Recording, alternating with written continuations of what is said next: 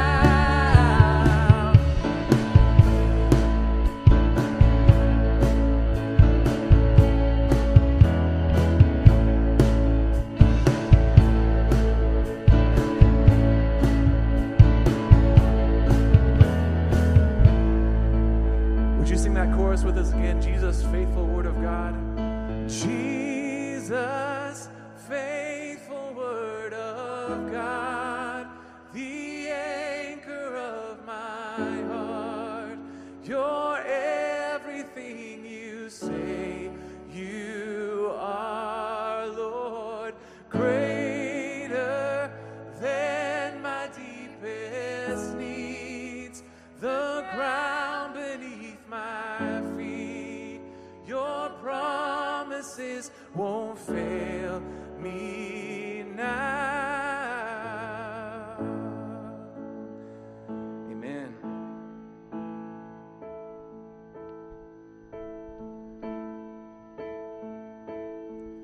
the splendor of the King, clothed in majesty. Let all the earth rejoice. Let all the earth rejoice. He wraps himself in light, and darkness tries to hide, and trembles at his voice, and trembles at his voice. How great is our God. Sing with me, how great is our God. And oh, we'll see how great is our God. And age to age he stands. And age to age he stands.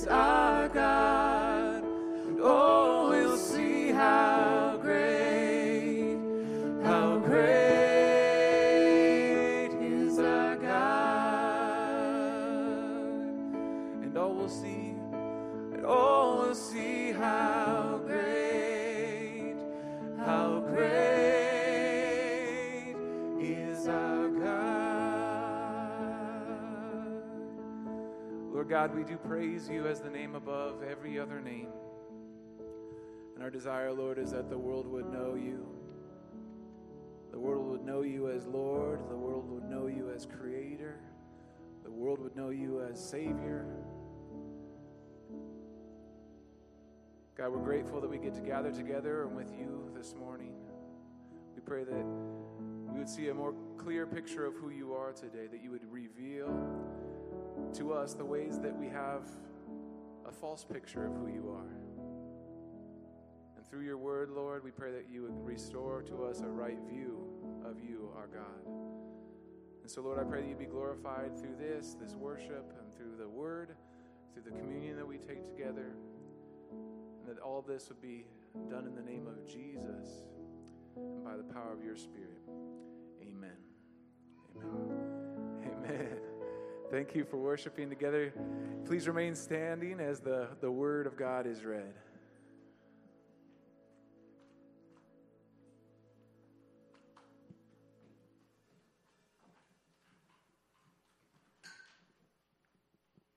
Today's reading is from John 1, verses 6 through 18. There was a man sent from God whose name was John. He came as a witness to bear witness about the light, that all might believe through him. He was not the light, but came to bear witness about the light. The true light, which gives light to everyone, was coming into the world. He was in the world, and the world was made through him, yet the world did not know him. He came to his own, and his own people did not receive him.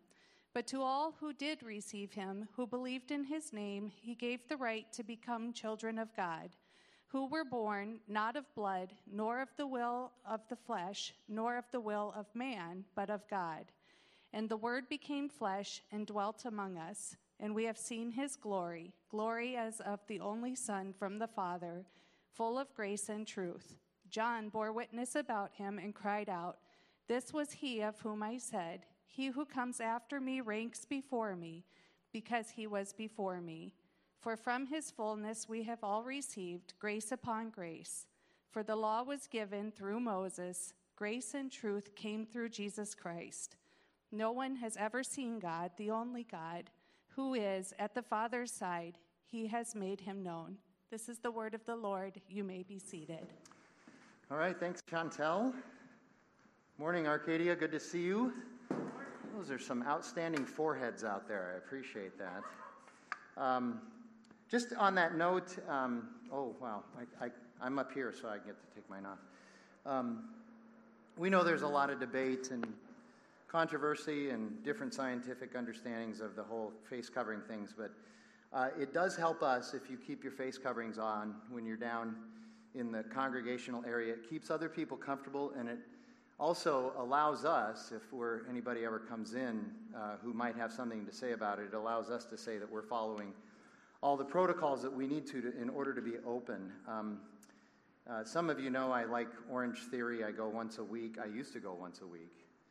I've been dying for Orange Theory to get opened back up so I could go again, and they're opening back up, but you're going to have to wear a mask the whole time you're working out, which is kind of inconvenient.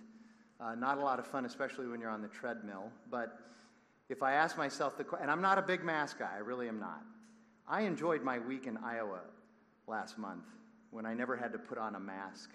It was nice. But if I ask myself the question, do I want Orange Theory to be open and available for me or not? Am I willing to wear a mask for that? I'm like, yeah, I'll wear the mask if I can still go to Orange Theory and they can have my $59 a month. So anyway, we just say that as a reminder. Also as a reminder, again, we're kind of at the mercy of technology now. That's the way it is, and we're doing our best with live streaming virtually everything that we are doing, which is good. We've pivoted and made that decision. We're live streaming both services on Sunday, and at some point, if we have to move to 3 services, probably live stream all 3. We're hoping that maybe by the end of September we can have some semblance of a children's ministry. Again, all of that is in flux, and if you remember me saying, my favorite thing to say is that this is what we're doing for now. Everything changes constantly, and so what we're doing for now is 2 services, live stream, no children's ministry, hoping to bring children's ministry online. But we're also live streaming everything that we're doing on Wednesday nights as well. And we've made the decision to start having more content on Wednesday nights. The last 2 Wednesday nights, we've gotten really good feedback on the Schraderisms night and the Frankly Speaking in September, coming up in September. Tyler James, our illustrious family pastor, and I are going to do 2 nights on parenting, which we were going to do a long time ago, and then COVID hit, but we're going to do them now.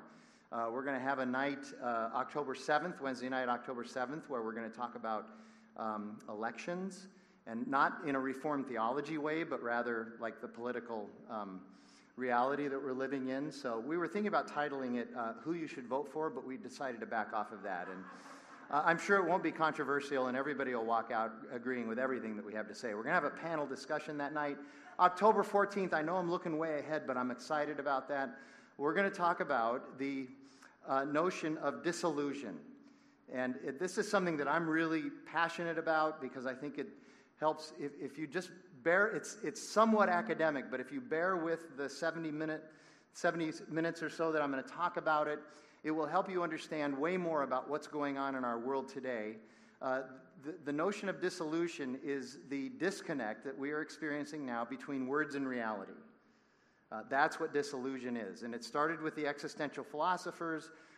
It's been brought to light with postmodern philosophy and postmodern worldviews, with Stanley Fish and his reader response theory and all of this. And we're going to go through that. Understanding this idea of disillusion will help you to understand more about why there's so much turmoil, discord, and divide in our world today. And I think it will be really helpful. That's on October 14th. Anyway, all of that is recorded and then put on our YouTube channel. We encourage you to be a subscriber to that as well. That's all I have in terms of kind of warming us up. We're going to look at 6 through 18 today. There's a lot there. You heard Chantel read it, verses 6 through 18 in John chapter 1. I encourage you to turn there, and as you do, I'll pray. Lord God, again, as we open your word, we pray that you'd open our hearts and our minds to everything that you have to say, to the great revelation that we see in these 13 verses. I pray that you would open our eyes to see that revelation, to see the wisdom, to see the truth, to see the grace, to see the glory, all of those things that are embedded in this passage. We pray that in Jesus' name. Amen. Prolegomena. I still can't say it. Anyway. The English word is prologue. Taken together, the first 18 verses of John in chapter 1 are the prologue to everything that happens. And we've looked at verses 1 through 5. Today we're going to look at the next 13, 6 through 18. And taken as a whole, these 18 verses, John the Apostle, who writes this gospel, makes it absolutely clear, he's unequivocal about this, that Jesus is eternal, he is pre-existent, he is incarnate, and he's the creator. That can only mean one thing. Jesus is God. He's presenting us with this understanding, this revelation, that Jesus is who he claims to be, God, Messiah, Savior. It simply cannot mean anything else. You cannot read these 18 verses and with any intellectual honesty whatsoever come away with this notion that Jesus was just a good teacher. There's way more going on here than that. And as I said, we looked at the first 5 verses a couple of weeks ago. We take on the rest of it today, and there's a lot there. And what I want to do today is I've divided it up into 3 different sections, 6 through 8, 9 through 13, and 14 through 18. We're going to unpack each of those, try to find some application for each of us in each of those, and then at the very end, I'm going to come back to that middle paragraph, 9 through 13, and make one last gospel application. So as we do that, I want to reread each paragraph so that we have it fully in front of us. So 6 through 8. John the Apostle writes, "There was a man sent from God whose name was John." John is not writing autobiographically here. It's very confusing sometimes to people that there are these 2 Johns. There's John the Apostle who writes the Gospel to John, and then there's John the Baptist, who is the forerunner of Jesus, the herald of Jesus, the one who trumpets his coming, the harbinger of Jesus, the one who is testifying to the fact that the Messiah is coming. That's who he's talking about here. In these 3 verses, we are having John the Baptist revealed to us, which comes before the revelation of the Messiah. So there was this man, John the Baptist, sent from God. He came as a witness to bear witness about the light, that all might believe through him, through the light, through Jesus. He, John the Baptist, was not the light, but came to bear witness about the light. I'm going to say this 3 or 4 times today. John the Baptist's sole purpose in ministry was to testify to Jesus and to point people to Jesus. That's it. John the Baptist was all about Jesus. All about Jesus, which is exactly the way we should be as well. So these verses are the witness to the light. And a couple weeks ago, we talked about the light in verse 5, how the light shines in the darkness. Jesus brings his truth and grace to the darkness of sin and corruption in this world, and the darkness flees. The darkness cannot comprehend it. The darkness cannot handle it. True light brings revelation. It brings life. It brings energy. Have you ever walked into a room, turned on the light, and the light turns on, but the darkness stays? Have you ever had that happen? No, of course not. The darkness cannot stay when there's light. The darkness cannot comprehend the light. The darkness flees when the light comes. And this is what we're being told about the light. Now, this witness to the light, John the Baptist, again, it's not John the Apostle, the Bible writer. It's John talking about John. And of course, many people think about Malachi chapter 3, verse 1 when they read these verses. Malachi was the last prophet before God entered his 400 years of silence, supposedly, between Malachi and Matthew in the Bible. Malachi chapter 3, verse 1, God says this, "Behold, I send my messenger, and he will prepare the way before me." People now look at this and say this is a reference to John the Baptist, and this is the chronology that God himself has set up for the Messiah. There's going to be a herald first, a trumpeter first, and then the Messiah will come. And the Lord whom you seek will suddenly come to his temple. And the messenger of the covenant in whom you delight, behold, he is coming, says the Lord of hosts. John is this herald. He's the messenger, the trumpet blower. He's the witness to the truth, and he is pointing to the one. In Luke chapters 1 and first part of chapter 2, we have Elizabeth and Mary, who are cousins, both with these amazing pregnancies. And by the way, we just decided as a staff that for Advent this year, we're going to do Luke chapter 1, verse 1 through the middle of Luke chapter 2. We're going to tell that whole story over 5 different Advent messages, including Christmas Eve, because it would just go so well with what's going on in the Gospel of John, and it's also a beautiful story. These are 2 miraculous pregnancies with very different results, but both are good results, and both are purposed results that God had purposed for his salvation for us. One son is Elizabeth's son. He's the prophet. He's the herald, the voice in the wilderness, calling our attention to something greater. That's John the Baptist. Elizabeth's son is born probably 6 months before Jesus is born. Now, Mary and Elizabeth are cousins, so I guess I don't really fully understand this, but I think that makes John the Baptist and Jesus second cousins. Is that right?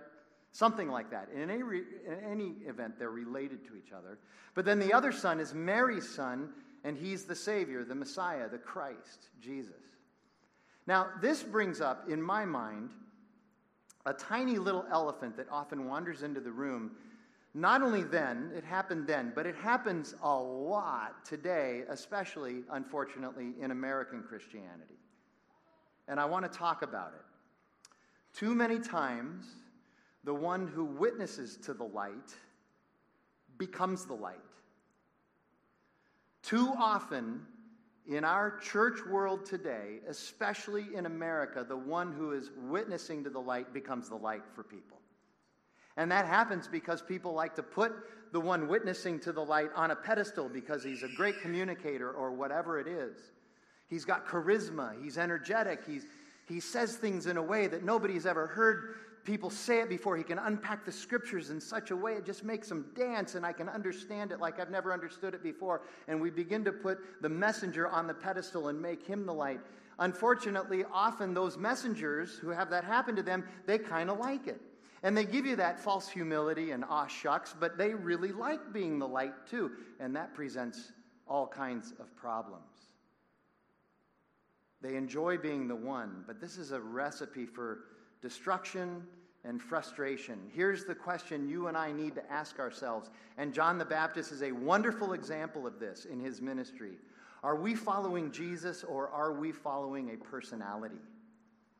Because I guarantee you, if you're following a personality, that personality is eventually going to let you down. The personality is going to do something wrong. The personality is sinful and has flaws and issues. The personality is going to retire, or is going to move on to something else that's more lucrative, or going to decide that they want to write books and not pastor a church. The personality is not the Savior. The personality is not the light. The personality is supposed to be pointing everybody, including himself, to the light. That's the job of every witness of Jesus. Only Jesus has the job of Savior. That is it.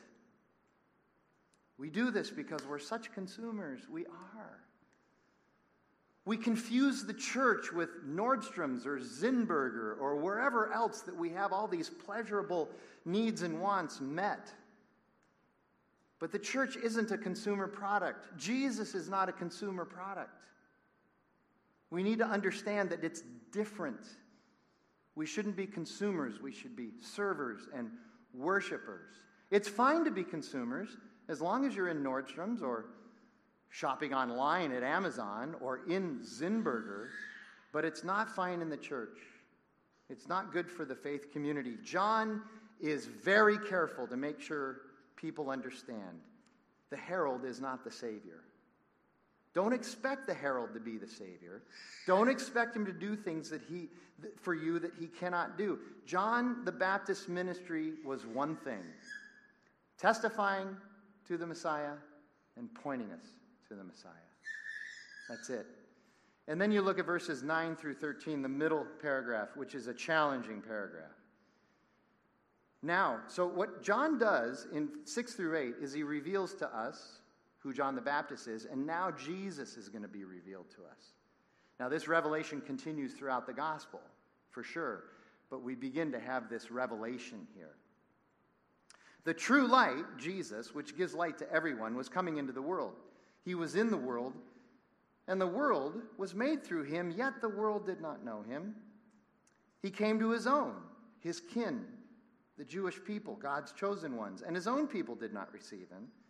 But to all who did receive him, Jesus, who believed in his name, he gave the right to become children of God, who were born not of blood, nor of the will of the flesh, nor of the will of man, but of God.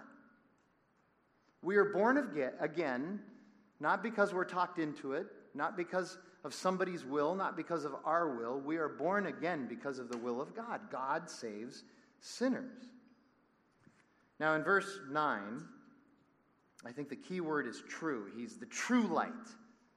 Again, think about verse 5 and what light does. We need to understand there are many false lights out there. There are many things that put on themselves as light. But the irony is that false lights are ultimately darkness. And that's why false teachers or heretics or antichrists, remember when we went through 1 John and we talked about the antichrists, the false teachers, the heretics, they cannot remain. They cannot abide. The minute Jesus shows up, the minute the Word of God shows up to a false teacher or an antichrist or a heretic, the only response is that they have to leave. They can't abide in the truth. And the true light always exposes the false light. Jesus always exposed the false light. And then you look in the middle of this middle paragraph. Jesus is being rejected. And really, he's actually in pretty good company here. How often did the Jews in the Old Testament reject the prophets when they would come with their "Thus saith the Lord's"? They rejected the prophets all the time. God would even tell the prophets when he would call them, he'd say, you need to understand that you're being called to misery and suffering. They're going to reject you. They're going to hate you. They're going to throw you in wells and do other stuff to you. They're going to want to kill you. So he's in good company. The problem, of course, though, is that Jesus is not just another prophet of God. He's the long-awaited for Messiah. He's the Christ, the anointed one that the Jews have been waiting for hundreds and hundreds of years. He's king. He's the judge. Jesus was exactly what his own, the Jews, wanted and needed, and yet they rejected him. I will say, not only from my own experience, but from the experience of talking to others, one of the biggest challenges we have is that most of us don't realize that exactly what we need and exactly what we want is usually right in front of us. It's very obvious, but we miss it. We just miss it. We miss how blessed we are. We miss how rich we are. We struggle with this. We're so silly about this stuff. Now, many of you know I love hockey, and occasionally I just can't help myself. I have to have a hockey illustration to demonstrate how wonderful the gospel is, and you're going to have to suffer through one right now, okay? In 1980, something really special happened. Anybody know what I'm talking about? Miracle on Ice. I was alive then. Those of you who are shaking your head that you don't know, okay, you've got to. This was the greatest thing that ever happened in the history of sports. The United States hockey team, a bunch of 20-year-old kids, beat the Soviet hockey team, a bunch of men who were the best in the world. They beat them in the semifinals in the Olympics and then went on and won the finals and won the gold medal in 1980. Literally, people called it a miracle. I remember watching the game as it was being played, and Al Michaels was calling that last minute, and just the excitement, it was unbelievable when they beat the Russians, and Al Michaels at the end, he says, "Do you believe in miracles?" "Yes!" And it was just the greatest moment in sports.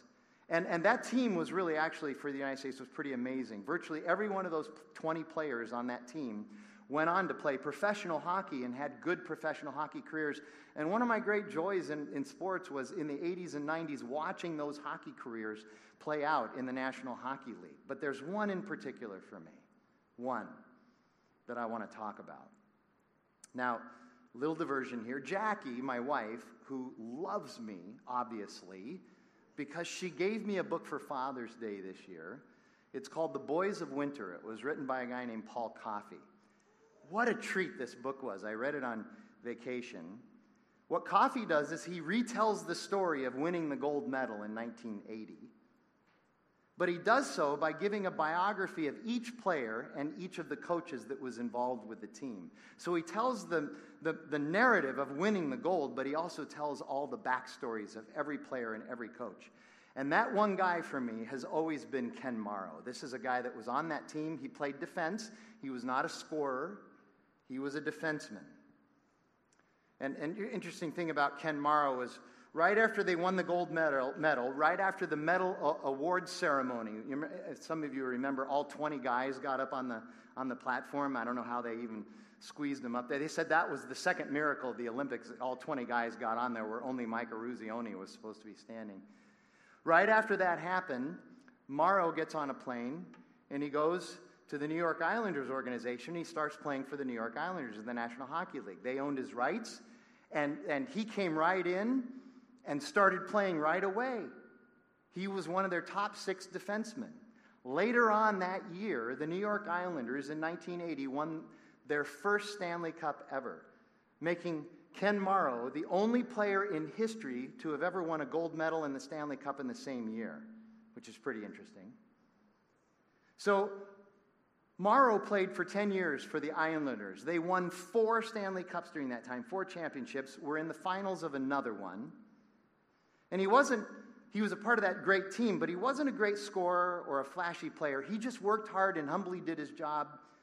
He was the best defensive defenseman that they had. Nobody could get around him. Nobody could score on this guy.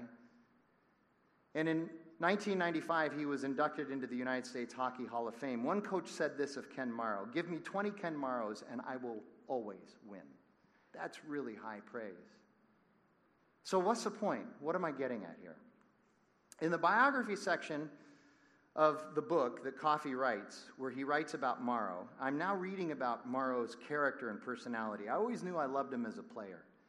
But I'm reading now about his character and personality. And what I discovered was that at every stage and every level that Morrow played at, whether it was junior hockey, club hockey, college hockey, Olympic hockey, or NHL hockey, he always said this: "If this is as far as I go, I'm thrilled and I'm blessed. If it all ends here, I have no complaints. In fact, I have it better than I ever expected." At every stage and at every level. When he's 14 years old playing junior hockey, he said, "If this is as far as it goes, I played more than I ever thought I would be able to play." He was content. He was satisfied. Morrow has a rare perspective that we simply don't have in our culture anymore, and I would argue not even in our Christian culture, which is sad. And that's the ability to understand that what we want is often right in front of us, and we've already attained it. One of Tom Schrader, our founding pastor, one of his most popular messages was, "Put a lid on your dreams." And one of the things that he would say during that message is, you need to define what your goals are early on, because the problem is that so many of us will achieve far more than we ever thought was possible, but because we never defined it in the beginning, we don't appreciate it when we have it. And so suddenly, we're living in the right place, in the right neighborhood, with the right income, and all the right toys and the right house and the right 401k. We've got everything in the wheelhouse, and we're walking around miserable because we never defined what would make us content. We need to be able to do that. And really, it all boils down to this. It's the fact that you and I have a false God problem. And that false God is simply, I want something else, and I want more, and whatever it is, it'll never be enough. But Jesus is enough. Jesus is enough. It's been said many times, I say it as well. You never know how much you need Jesus until Jesus is all you have, because he is enough. Also in these verses, there's a binary, and the amazing thing about these verses is that this happens all the time. Again, today, the Bible is still relevant to us today. In fact, it's probably more relevant even to us today. And here it is. It says that the world does not believe Jesus. And in the New Testament, when you see the word world, it's used in several different ways. But here, in this context, the word world is used to describe people who are opposed to God. So it says Jesus came and the world did not believe. But then it also says that his own people, the Jews, his kin, do not believe. And they don't believe no matter what he does. That's the amazing thing. No matter what he does, they don't believe. Miracle after miracle after miracle after miracle. You would think after he turned water to wine in John chapter 2, that'd be the end of the story. That's the end of the gospel. Everybody believed, but it doesn't happen. The Jews didn't believe. The professional religious people didn't believe. In fact, they decided they wanted to kill Jesus, and that's what they did. The Greeks did not believe. Most did not believe. John chapter 11, we're going to get there eventually. John chapter 11, Jesus raises Lazarus from the dead. It's an amazing miracle, but the most amazing thing about John chapter 11 is not the miracle of raising Lazarus from the dead, but a few verses later, after he's raised from the dead, when we find out that many who were there and saw that miracle did not believe. They still did not believe. How is that possible? How many of you have ever said, Jesus would just do a miracle for me, then I would believe? No, you wouldn't. We have the testimony of the apostles here. It's never been disproven. The resurrection, people who are determined to disprove the resurrection often become Christians because they realize that it's true. Jesus says it in John chapter 10, you will not believe because you will not believe. You just won't believe. And that's part of the binary. Because he says, but to those who do believe, those who are born again, they have eternal life. They have eternal life. In a theological sense, we need to understand that not everybody, we're not all God's children. Yes, in a created way, we're all God's children. But in a salvific way, we're not. Paul in the New Testament makes it very clear that without Jesus, we are sons and daughters of wrath. We are children of wrath. Jesus also says the same thing. He says, without me, you are sons and daughters of the devil. Of the devil. Really?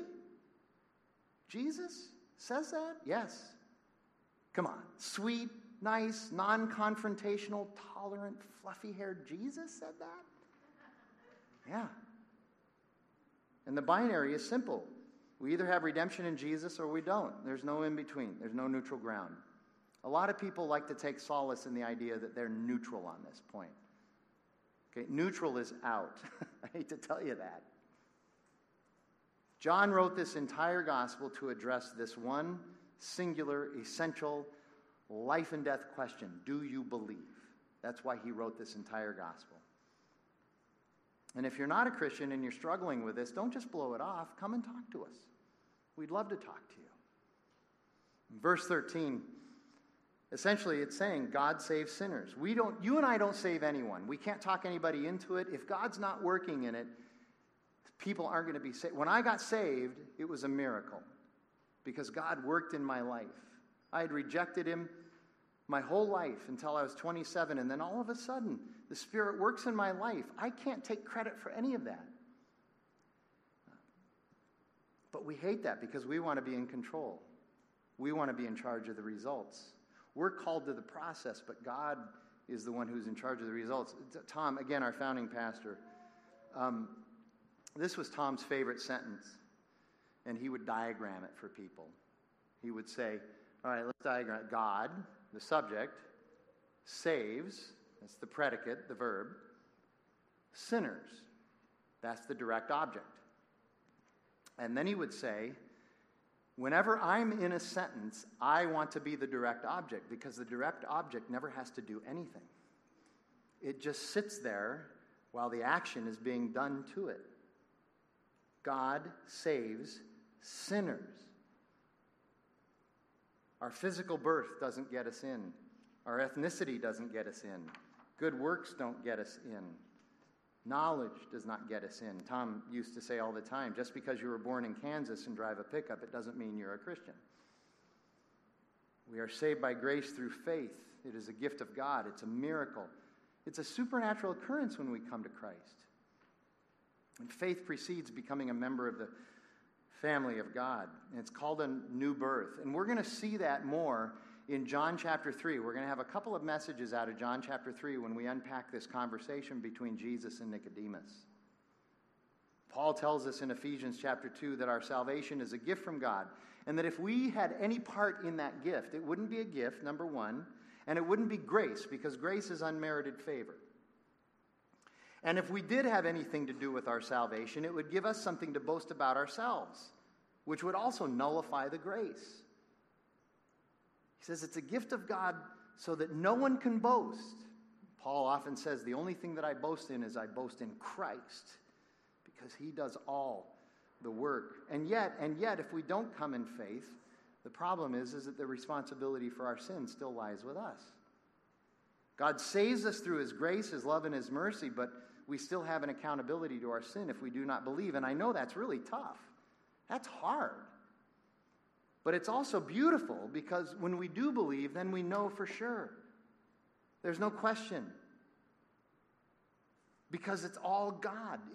If my salvation were up to me, I would lose my salvation every day, every hour, probably every minute if it were up to me. It's not me hanging on to God. It's God embracing me and never letting me go. Paul says we're sealed with the Holy Spirit. That's it. It's a done deal. So we no longer have to guess. Recently I was reading another book. The author was telling a story about a young woman who was dying of cancer. Very tragic. And I know that this story was supposed to evoke encouragement and insight. For me, I just found it sad. But what was happening was, as this woman was dying of cancer, people were bringing her quotes from her favorite Broadway musicals and songs in order to give her hope for what lies ahead. And like I said, I just found that sad. I'm not sure where the hope... does Andrew Lloyd Webber really hold the keys to eternity? Is that what we're saying here? And I want to be really clear about this. Most of you know that I love the musical group Heart, right? For 40 years, can't get enough Heart. It's like the only playlist I have in Spotify. Okay? And I love the show The Office. But if I'm on my deathbed, and you guys are bringing me Ann Wilson songs, Heart songs, and you're bringing me quotes from Michael Scott and Dwight Schrute and Jim Halpert, and you're not bringing me the Word of God, it's of no use. It's of absolutely no use. I want to hear the Word of God. That's where truth and reality and grace and hope and promise and wisdom lie. And then verses 14 through 18, the Word became flesh, Jesus, and dwelt among us, and we have seen his glory as of the only Son from the Father, full of grace and truth. John, the Baptist, bore witness about him and cried out, "This is he of whom I said, he who comes after me ranks before me because he was before me." What kind of Dr. Seuss doctrine is going on there? Okay, so here you go. John the Baptist was born first. So Jesus came after John in that sense, but he's saying, but he's really before me because he actually came before me because he's eternal. He was with God in the beginning. The Word was with God, and the Word was God. For from his fullness we have all received grace upon grace. For the law was given through Moses, grace and truth come through Jesus Christ. No one has ever seen God, the only God who is at the Father's side. He has made him known. So why didn't John say the Word became human or the Word took on humanity? Why flesh? Because the word translated for flesh in their context specifically draws attention to the fact that Jesus, God, enters the full flow of human activity with one exception, and that's sin. He entered into everything that you and I experience, including temptation, yet he was without sin. John wants to make sure that we understand, while he's fully God, he's also fully man. He's fully a human being. He's 100% God, 100% man. Just like he's 100% grace and 100% truth. He's not 50-50. Jesus defies all of our math. He's full of everything. And this is a truly amazing thing. It's maybe the most amazing thing ever, and I don't say that lightly. Christ is uncreated and eternal. He's God. He's divine. And that Jesus becomes flesh means that he took on the finite, even though he's infinite, and he did that in order to save us. The infinite took on the finite in order to save us. The eternal became transient and temporal, again, in order to save us. Jesus willingly entered our mess and suffered the worst of our mess in order to fix the mess. That's a powerful thing. Dorothy Sayers, the great 20th century essayist and educational historian, writes this: "We may call the doctrine of the incarnation exhilarating, or we may call it devastating. We may call it revolutionary, or we may call it rubbish. But if we call it dull, what in the world is worthy of being called exciting?" I love the way she writes. And John says that he, Jesus, dwelt among us. He pitched a tent, he built a house, and he moved into the neighborhood. Literally, he tabernacled with us. Again, this is language that John is using to point us back to God and his people in the Old Testament, specifically in Exodus, where God was with his people in the wilderness. He tabernacled with his people in the wilderness, and it even goes back to before that, where he tabernacled with Adam and Eve in the Garden of Eden before they sinned and had to leave the garden. And there's another Moses reference, by the way, in verse 17, that Jesus now comes to fulfill the law. Not destroy the law, but to fulfill the law. And he fulfills it because you and I can't. And the beauty of that is that now we don't have to. It's been fulfilled for us. We don't have to worry about fulfilling the law.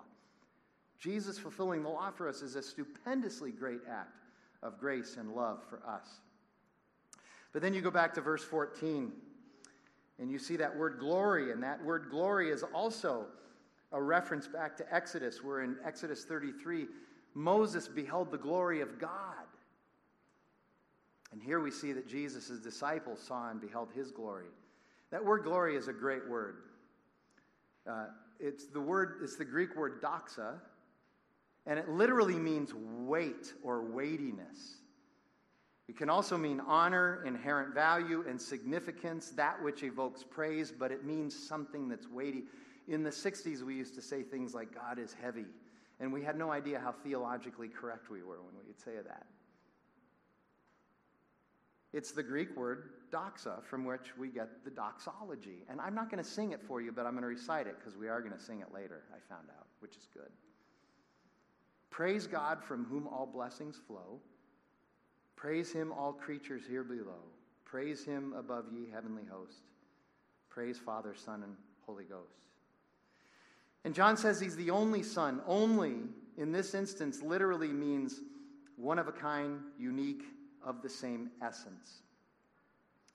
And verse 15 again is a full reminder of Jesus' divinity and eternity, and that grace and truth come through Jesus. There's a familiar saying in the Old Testament that's very similar to that.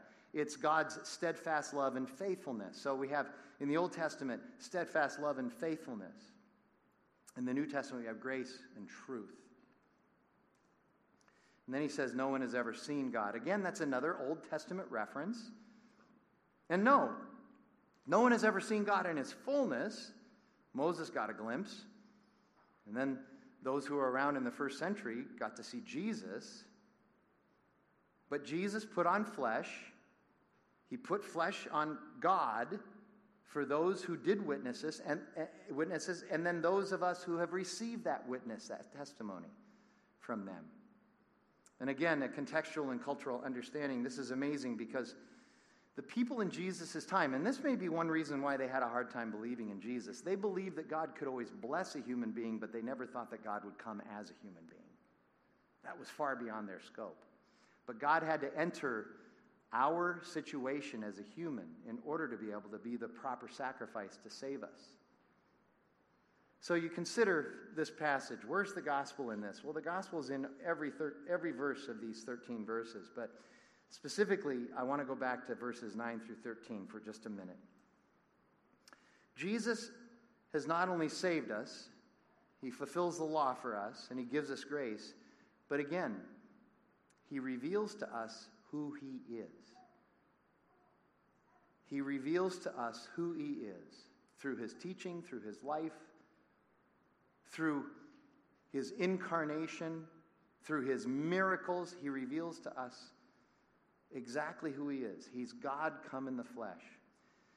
Our problem is that we live in a culture, and here I'm talking specifically about the church culture, unfortunately.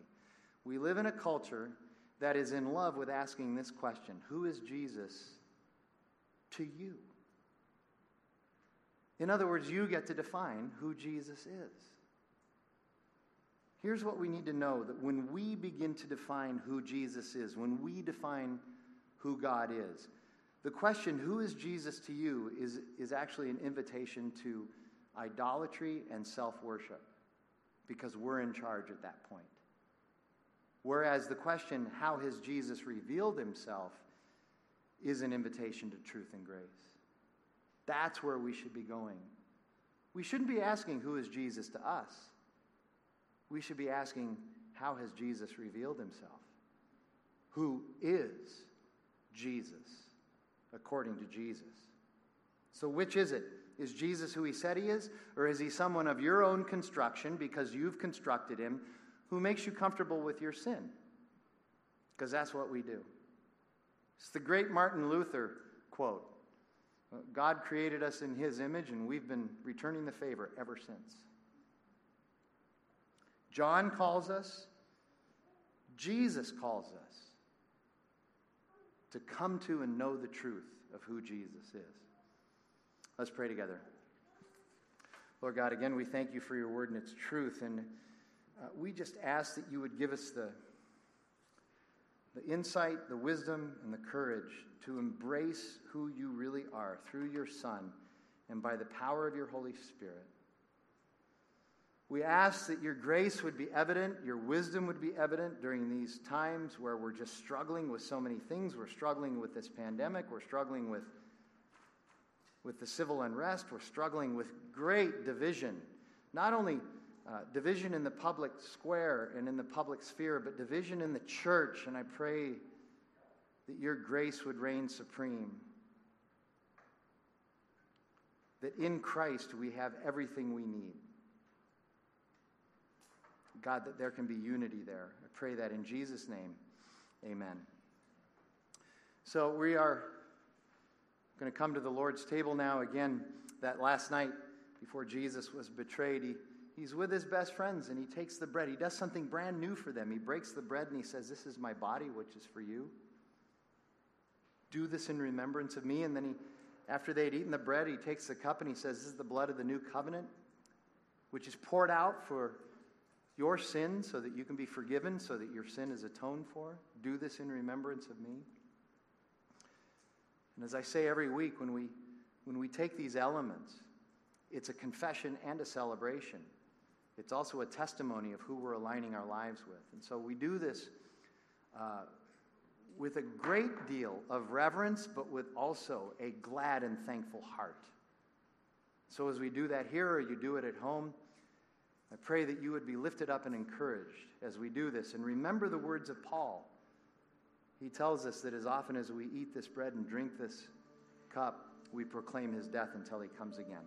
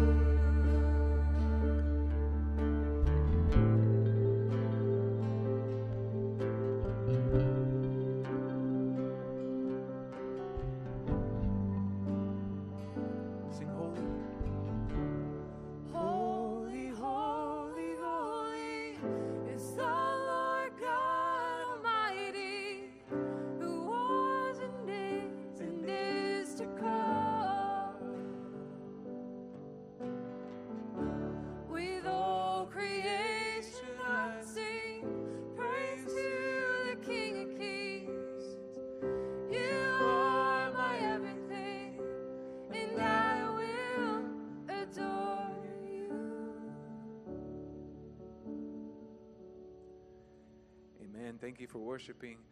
As our benediction for today, we're going to sing the doxology together.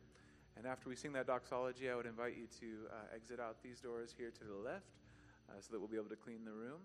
And so thank you for being here to worship together. It's great to be in the same room worshiping our God. Let's sing this doxology together. Praise God from whom all blessings flow. Praise Him, all creatures here below. Praise Him above, ye heavenly host. Praise Father, Son, and Holy Ghost. Amen.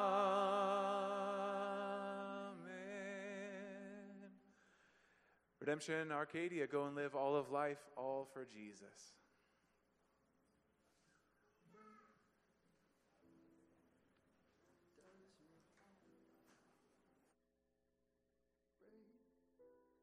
When the heart breaks, does your heart